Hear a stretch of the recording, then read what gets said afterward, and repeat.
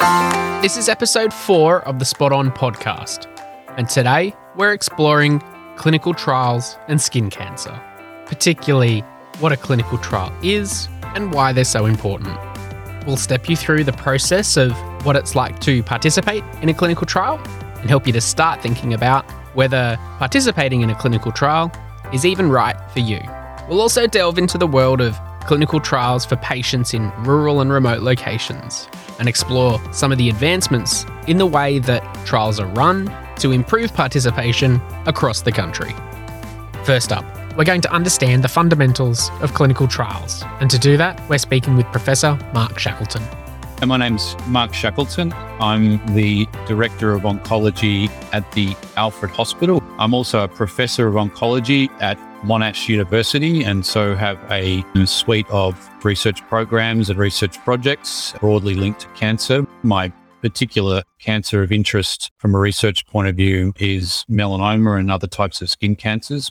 Another hat that I wear that's very pertinent to this discussion is I'm the current chair of a group called Melanoma and Skin Cancer Trials Incorporated. So we are the nationally representative entity that oversees the development and support of clinical trials in the diseases of melanoma and skin cancer. So we're a federally funded group that really just seeks to support and develop trial activity in those diseases, fundamentally making trials available for patients with melanoma or skin cancer, of course, all with a view to improving the outcomes of patients affected by those diseases. To help us frame a conversation around the role and importance of clinical trials in skin cancer, it's first important for us to understand why we even need clinical trials. Clinical trials in skin cancer occur across all parts of skin cancer care and treatment. There are trials for prevention, that is, how can we do more to prevent skin cancer? There are trials for early detection, how we can detect skin cancer earlier, which makes it easier to treat. And there are clinical trials in skin cancer treatment to take place for early stage skin cancers through to treatment options for patients with advanced skin cancer. In this episode, we're focusing on clinical trials for medicines or drugs used to treat advanced forms of skin cancer. Well, if you think about it, all the different kinds of medical and cancer research that's conducted around the world, much of it is done in laboratories, using various modelling systems to develop new ways to treat cancer. And before a treatment can get to a patient as an option to consider, that patient's doctor would need to have a lot of information about the potential treatment to help that patient make an informed decision about whether or not they'd accept it. Like the percentage chance that it might be helpful, what are the potential side effects, and how does this treatment compare with other treatments that are available? And we just can't get that information from the data that's generated from laboratory-based research. How can you tell a patient what the side effects of a drug are when that drug's never actually been given to a patient, for example? Because the truth is that humans are very different entities from the systems that we use in laboratories in those early kind of drug development contexts. So really, clinical trials are the main vehicle, if not pretty much the only vehicle, through which we take the most promising ideas or treatment concepts or brand new drugs, of course, that come out of laboratory research programs and are given to patients. They're the vehicles through which that happen for the first time. Pretty much every drug that you might have been prescribed by a doctor, they've almost all been through this phase of initial testing in patients. They've all come out of good ideas in laboratories with promising data, excitement, and anticipation. But, somewhere out there's got to be the first patient that actually takes the tablet. And the way that we do that in order to look after that particular patient and make sure that we're watching how they respond to the drug very closely is via a clinical trial. So clinical trials are absolutely essential in translating fundamental research discoveries and the development of potential new treatments into use in humans, ultimately with a view to seeing whether those treatments are useful in treating a much wider population of patients, assuming that the drugs are proven to be safe and successful. Thinking about now who can participate in a clinical trial, there's a whole spectrum of patients who are potentially suitable to participate in a clinical trial. Ultimately, the question of whether someone is suitable to participate in a clinical trial comes down to the trial design. So what specific research question is being asked? So, for example, it's quite important in some trials that the group of patients that's being tested are relatively similar in terms of their basic cancer stage or kind of cancer characteristics, if you like, as well as other features of their general health. So for most clinical trials, not all, but most clinical trials, they require patients, for example, to have the same type of cancer. So clinical trials are always targeted at a very select group of people. To participate, you first need to have the same type of cancer that they're looking for. And that seems simple enough, but even that can be confusing sometimes. For example, as we heard in a previous episode of this Foundation series, melanoma in the lungs is very different to lung cancer or breast cancer in the lungs. Also, trials are often aimed within a particular stage of cancer. So it might be a trial for earlier stage melanoma where someone's undergone surgery, for example. And it can be even more complicated sometimes too, where the trial might specify that it's for those undergoing first-line therapy, meaning that the trial is only open if the person's not had any treatment for their melanoma at all yet. Or on the other end of the spectrum, there are some trials where it specifies that the trial is only open for someone that's had all the available treatments and there are none left. So even just that, and the stage the person's at with their cancer treatment, can be a barrier. Underlying health conditions can also be an excluding factor when it comes to clinical trial eligibility as well. Many trial protocols exclude people, in fact, that have got, some of the major background medical problem, I don't know, nasty heart disease or major problems with their immune system or, some other serious background health issues. Sometimes those patients are excluded from clinical trials because it's basically done for experimental reasons, because in designing the trials that test specifically whether a drug works or not and whether a drug is safe or not, we need to make sure that you're comparing apples with apples. So those groups of patients have got to be as similar as possible in terms of their disease characteristics and of their general health for the experiment to be valid, basically, so that you can best interpret the results of the study.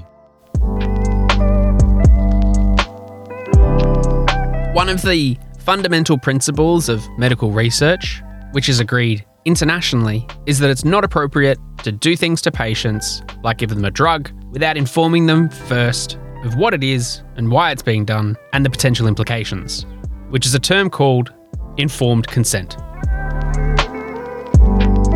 So what does that actually look like in practice? So first, patients are identified as having a trial that's potentially suitable for them. And then if that's the case and there's an initial discussion that goes on about to sort of gauge their interest, if they're interested, then the next thing that we actually do is to sit down with them and to go through a specific document, which is actually the informed consent document, which basically lists every bit of information about the trial that is relevant. So it tells them why the trial is being done, what's the basic rationale in terms of why we think that the treatment might be effective, why the trial has been designed in the specific way that it has, and where we already know details about the treatment or potential side effects. There's an explanation or revelation in that document about potential side effects that they may experience. There's also a discussion around potential benefits that they might receive through their participation. Essentially, it's quite a detailed document, often running over many pages, that really explains to them, exactly what they're getting into. And ethically, almost the most important part of doing a clinical trial is actually, people really need to know what they're getting into before they commit to the process. And that's what informed consent really is. You'll find that clinical trials are categorized into different phases. You might hear about early phase or phase 1 studies, then usually phase 2 and phase 3, and even sometimes phase 4 studies. These all basically represent the different stages of maturity of the trial towards actual widespread clinical use. And just to be clear, the phase of the trial isn't related to the stage of the skin cancer. The phase of the trial relates to how advanced the research and evidence is. So phase 1 studies are usually trying to work out whether a drug is safe to give to people and also what is the right dose that they should receive. Because often, when we're starting blind, we don't even know how much of the drug to give to someone. So they're really kind of ground up projects, and we've got to even collect really fundamental information, for example, just around exactly how much drug that we can, like what are the actual doses? Does this drug need to be given 1 tablet a day or 2 tablets twice a day, or what's the actual dose that is suitable for human beings? Phase 1 trials often involve a relatively small number of patients, and they're usually not randomized. So patients usually know exactly what they're getting. And as I said, we seek to track their well-being and various parameters of their physical function quite closely. If a drug is found to be safe after a phase 1 clinical trial and the right dose is figured out, then things move to phase 2, which is basically to see if there's evidence or a signal to say that the drug actually works or it's doing what it's supposed to do. Phase 2 studies are also usually not randomized, so every patient usually knows which medicine they're getting and what's trying to be established in doing the trial. We're seeking to try and work out what proportion of those patients actually gets benefit from treatment with that drug at the established dose. If there's enough evidence of benefit or of efficacy of the drug from phase 2 studies, then the drug will go to the next stage of development, which is called phase 3. And in phase 3, that's where this notion of kind of randomized controlled trials comes, because in the phase 3 stage of evaluation, we're trying to work out whether the new drug or the new treatment approach is better, worse, or the same than what's the standard established treatment for that particular disease and that particular person. So in phase 3 drugs, we're basically comparing 2 different types of treatments. One is the new one, and one is the standard one that they would otherwise receive if they were receiving treatment outside of a clinical trial. And from an experimental design point of view, it's often quite important in those kind of comparative studies. There's actually a whole lot of features that are built into those designs. So one is this notion of what we call randomization. So where the decision as to whether a patient gets the new or the standard treatment is actually completely arbitrary and is generated, essentially by random number generation.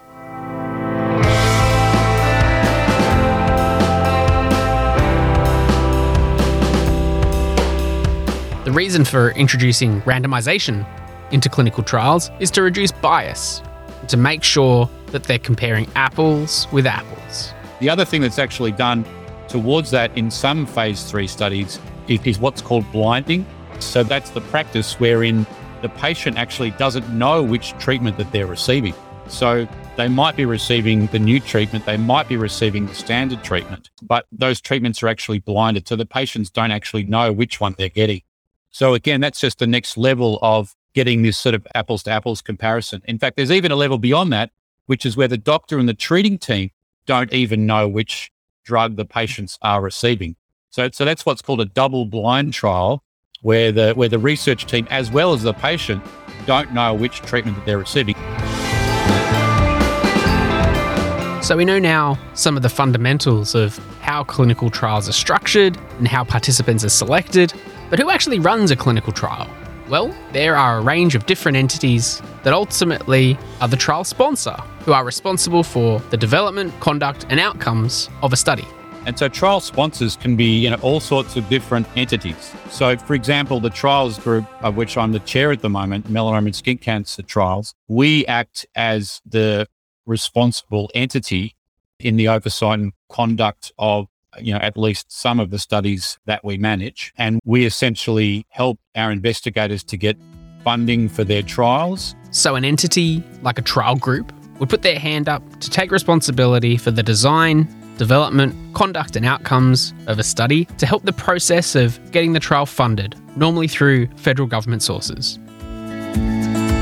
It's important to know that all clinical trials have been vetted, approved and supervised by a Human Research Ethics Committee. The role of these committees is to review all research proposals involving participants to ensure that they are ethically acceptable.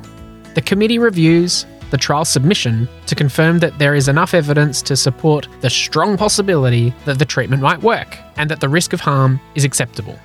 There are many other things that the Human Research Ethics Committee considers, including meticulous review of the document on informed consent, and the protection of privacy for people participating in research and their data.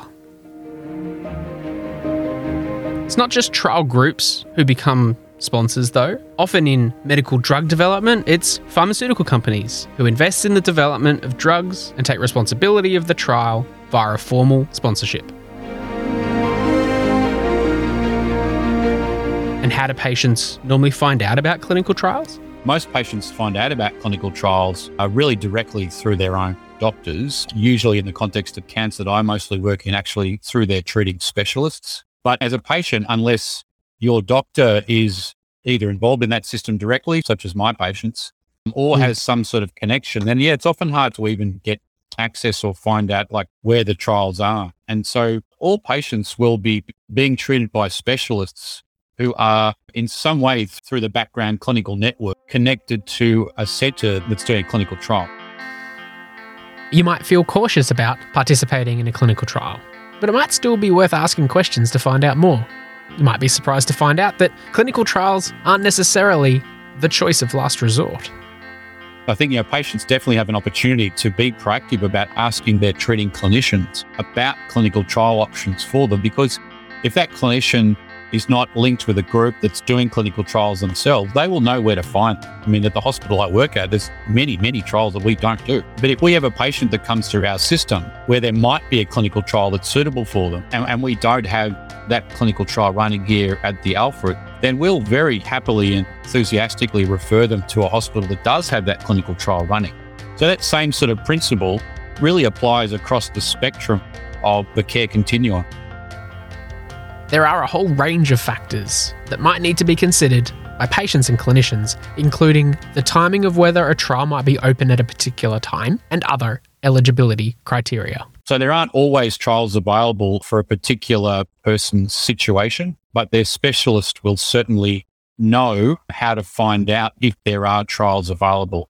And that would be the most recommended way for patients to do. So if you want to learn more about participating in a clinical trial, make sure you speak with your primary treating doctor who'll point you in the right direction. And if you are thinking about participating in a clinical trial, what kind of questions should you be asking before you get involved? So I think if a person lives not too far from the clinical trial centre, then the simplest thing is probably just to get a referral to the trial centre and to really get into the detail of what's involved and what sort of questions should be asked with the team that's actually doing the trial, because there's many different types of trials and the commitments and the issues that pertain to them are often quite different. So it's a little hard for a primary treating doctor who's not doing a trial it's a little hard to talk very generically about issues relating to clinical trials. They're often relatively trial specific, but some things I think that are often relevant, particularly for people living in, I'd say kind of outer metro, but certainly regional areas is, this sort of the kind of logistics around actually getting to the centre where the trial is operating. That's a major, major problem. There's resources being invested in the sector at the moment to try and bring the trials to the people rather than having the people come to the trials by improving outer metro and regional access. But it's quite a big piece of work, and there's a lot more investment, I think, that's actually going to be required. But issues about logistics, I think, are always really important. The question around proximity and travel to access clinical trials is a real one that deserves particular focus, as it impacts many Australians, because many of us live in locations that aren't close to the places where clinical trials are conducted. So to go more into this topic about remote access for clinical trials and to explore more topics facing the real world of trials every day, we spoke with medical oncologist Dr. Megan Lyle. So I'm a medical oncologist and I work here in Cairns, far north Queensland, at Cairns Hospital and also Cairns Private Hospital. I originally did most of my medical training in Newcastle in New South Wales. So a regional city, although quite a large regional city, and then moved to Sydney for a couple of years. And as part of that, I worked at Melanoma Institute Australia, which is where I really developed my interest in both melanoma and also clinical trials and clinical research. Megan's lived in Cairns for over 5 years now, and she's passionate about improving access to clinical trials for patients in far north Queensland, because when it comes to oncology and cancer medicine in general, often access to trials gives patients the best access to treatment, and sometimes patients need treatment options that are above and beyond what's readily available. And so being able to access those kind of experimental treatments or novel therapies through clinical trials is of the utmost importance. Being in, I guess, Cairns in particular, being in a big state like Queensland, it's very difficult for patients in this North Queensland area to access trials in Brisbane. So I would often see patients in sort of my early days up here where we would talk about trials as an option, but the travel and the cost of travel was very much a barrier to people being able to participate. So being able to access these therapies close to home for those in locations not near to metro and city centres is really important. Travelling for trials costs money. It's time away from friends and family and work. But then if a patient in a rural and remote location goes on a clinical trial, why can't they do it close to home? When a clinical trial is being run, it will be done at a specific approved trial centre. And it means that site, that hospital or clinic has received specific approvals, including ethics approval to run the trial at that location. And often that means as well that not only does the treatment have to be given in that centre, but even the extra tests, scans, blood tests also need to be done at that approved accredited trial site.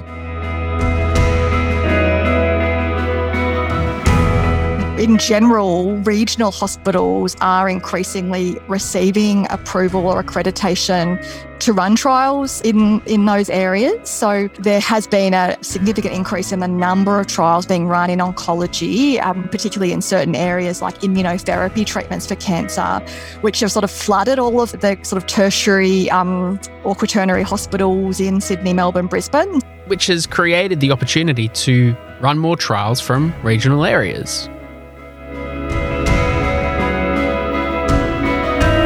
The other great development in terms of increasing accessibility of clinical trials is the teletrial model. So telehealth, where we use video conferencing technology to assess patients using the camera and the audio technology, is something that's been around for several years. Certainly, in general, there's been an explosion in telehealth in probably the last 12 or 18 months because of COVID as well. So I think a lot more people are probably familiar with that, even being offered as a service by their GP. So the teletrial model uses that same idea to some degree. And what that means is that when a trial is opened, it will be opened at a key, a primary or a lead site. And then other hospitals in regional areas, for example, can be opened or added to that trial as a satellite site. And they'll be able to receive their treatment, have their doctor's visits and other tests done at their own hospital, which is labelled as the satellite site. And using telehealth tools like video conferencing and other technologies helps connect satellite sites to lead sites, which makes it a lot easier for regional hospitals to be approved as a satellite site and be supervised by a main or lead site. And so that model is being implemented really Australia-wide. So there was a specific program within Queensland that I was involved in, and we now have a sort of a cluster of hospitals in North Queensland, primarily Cairns, Townsville and Mackay, and we've been using that model successfully with a number of trials.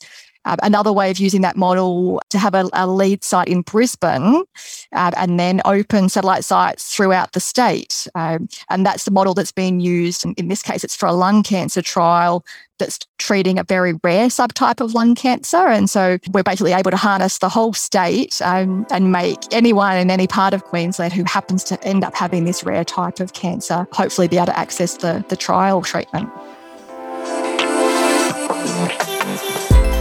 And when it comes to experiencing the clinical trial as a participant from a satellite site, for the purposes of their treatment, the day-to-day interactions for a patient aren't much different. They're still with their own doctor and research nurses and coordinators at their hospital.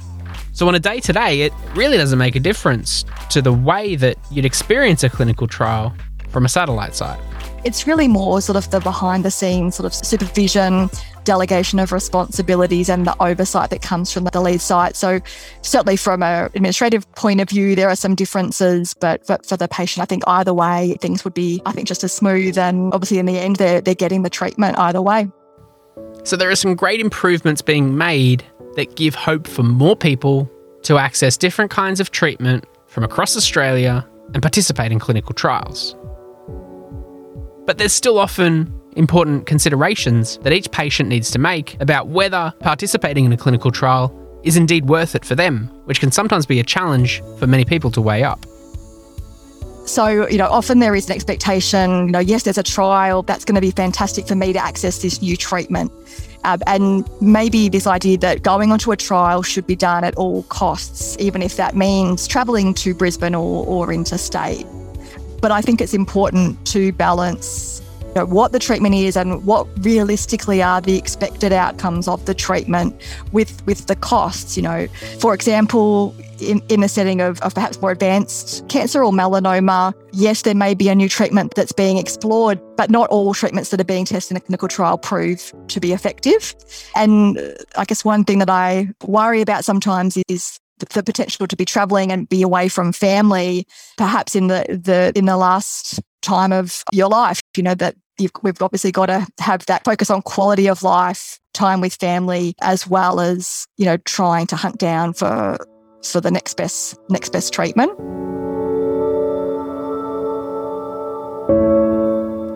Understanding the trial design is also an important consideration when deciding whether to go on a clinical trial. There are a range of different trial designs. In some trials, it will be open label, meaning that you know what treatment you're being given and your doctor knows what treatment you're being given. But then there will be some trials where it's a placebo-controlled trial. The idea of that is really to make the clinical trial a very robust clinical experiment, which is what this is. A placebo is a medication that seems to be real, but it actually isn't. So in a clinical trial, placebo drugs are used as a control to give the best and most accurate results to prove the effectiveness of the treatment.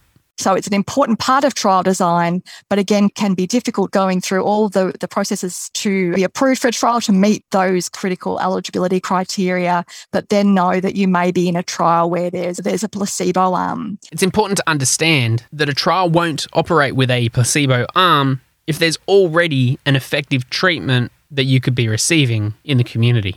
So placebo trials are really only ethically sound and valid if it's a situation where the only alternative is to be receiving no treatment at all. And your doctor will tell you very clearly whether the trial is a placebo trial or not. So it's important not to assume that all trials have a placebo in them, which is often the perception that people can have as well. So if you're considering participating in a clinical trial, make sure you take time to consider the decision, but also discuss it with your doctor, your family, or the people that are important to you, and consider it carefully. Some people like to discuss the information with their general practitioner or someone else perhaps that they have a close relationship to really get an opinion from people that you trust and people that you care about, and really make sure that you understand what the trial involves, what the costs are going to be in terms of time commitment, travel, time away from family, what the potential side effects are and how that might impact your life or your quality of life in the future, and really make sure that being part of the trial, in the end, weighing all of those things up is actually the right thing to do. And important to always understand that there is never any obligation to go onto a clinical trial. If your doctor offers you a trial, but you decide that's not the right thing for you, that's absolutely okay. And you should talk to them about what other alternative options there may be in your circumstances. And what happens after a clinical trial? Well, once the data has been collected and analysed, and if the drug is proven to be effective, the drug is first approved for release by the Therapeutic Goods Administration, the TGA. And once that process is complete, the drug can be obtained in a few ways. It could be done by private prescription, where the patient pays. It could be done through compassionate access programs, where a pharmaceutical company might pay.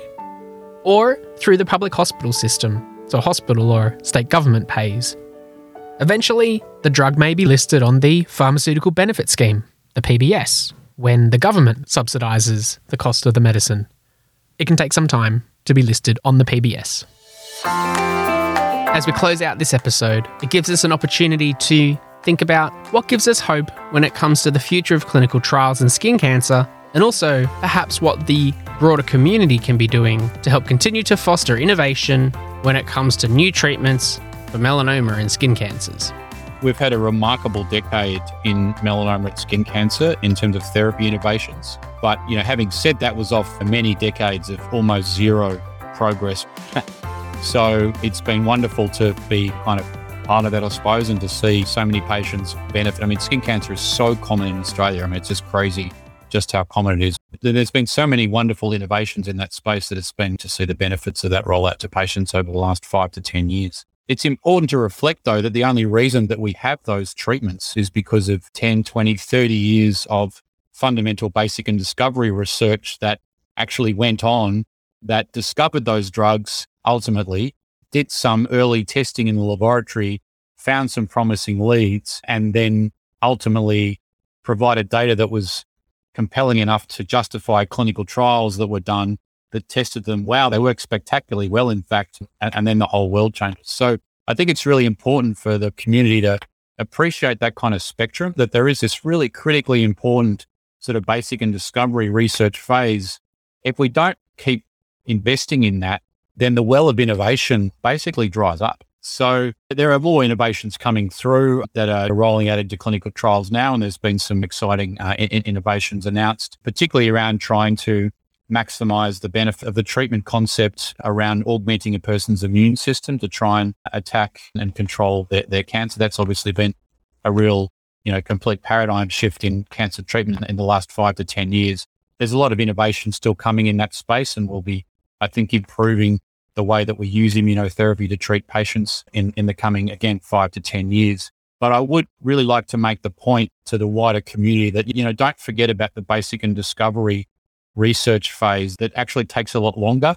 So literally it can take decades, but it's so essential, because without that, you basically run out of new ideas, you run out of new drugs to test, and in fact, advancement and improvement of care basically just stagnates. So, and I think the experience of melanoma is actually a great one. So all the new drugs that we have, they're the results of basic and fundamental discovery research. And so if that work wasn't done in the 80s and 90s and early noughties, we wouldn't have any of the drugs that we've got today that people are basically being cured by. So I think that a focus on clinical trials is really important. It's fantastic. And I would encourage people to be very proactive about finding out what their opportunities are along that time. But broadly as a community, we need to encourage our government representatives to keep investing in the basic and discovery research sector, because if they don't, then everything will kind of dry up. And as we age, in fact, like the stagnation would actually occur in most of our life, but certainly the future generations won't get any benefit. So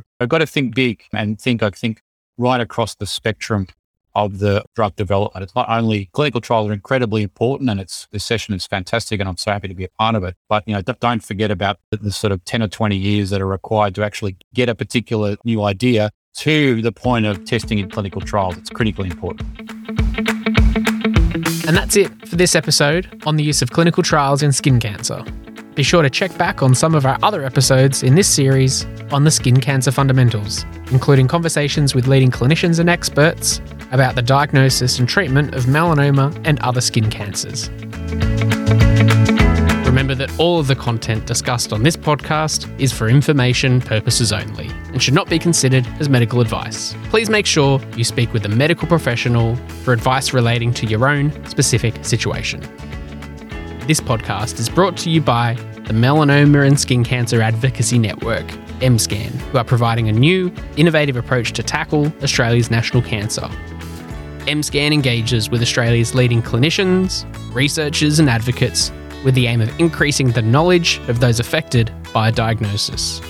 For more information about MSCAN and the advocacy work going on to help Australia get skin serious, visit mscan.org.au.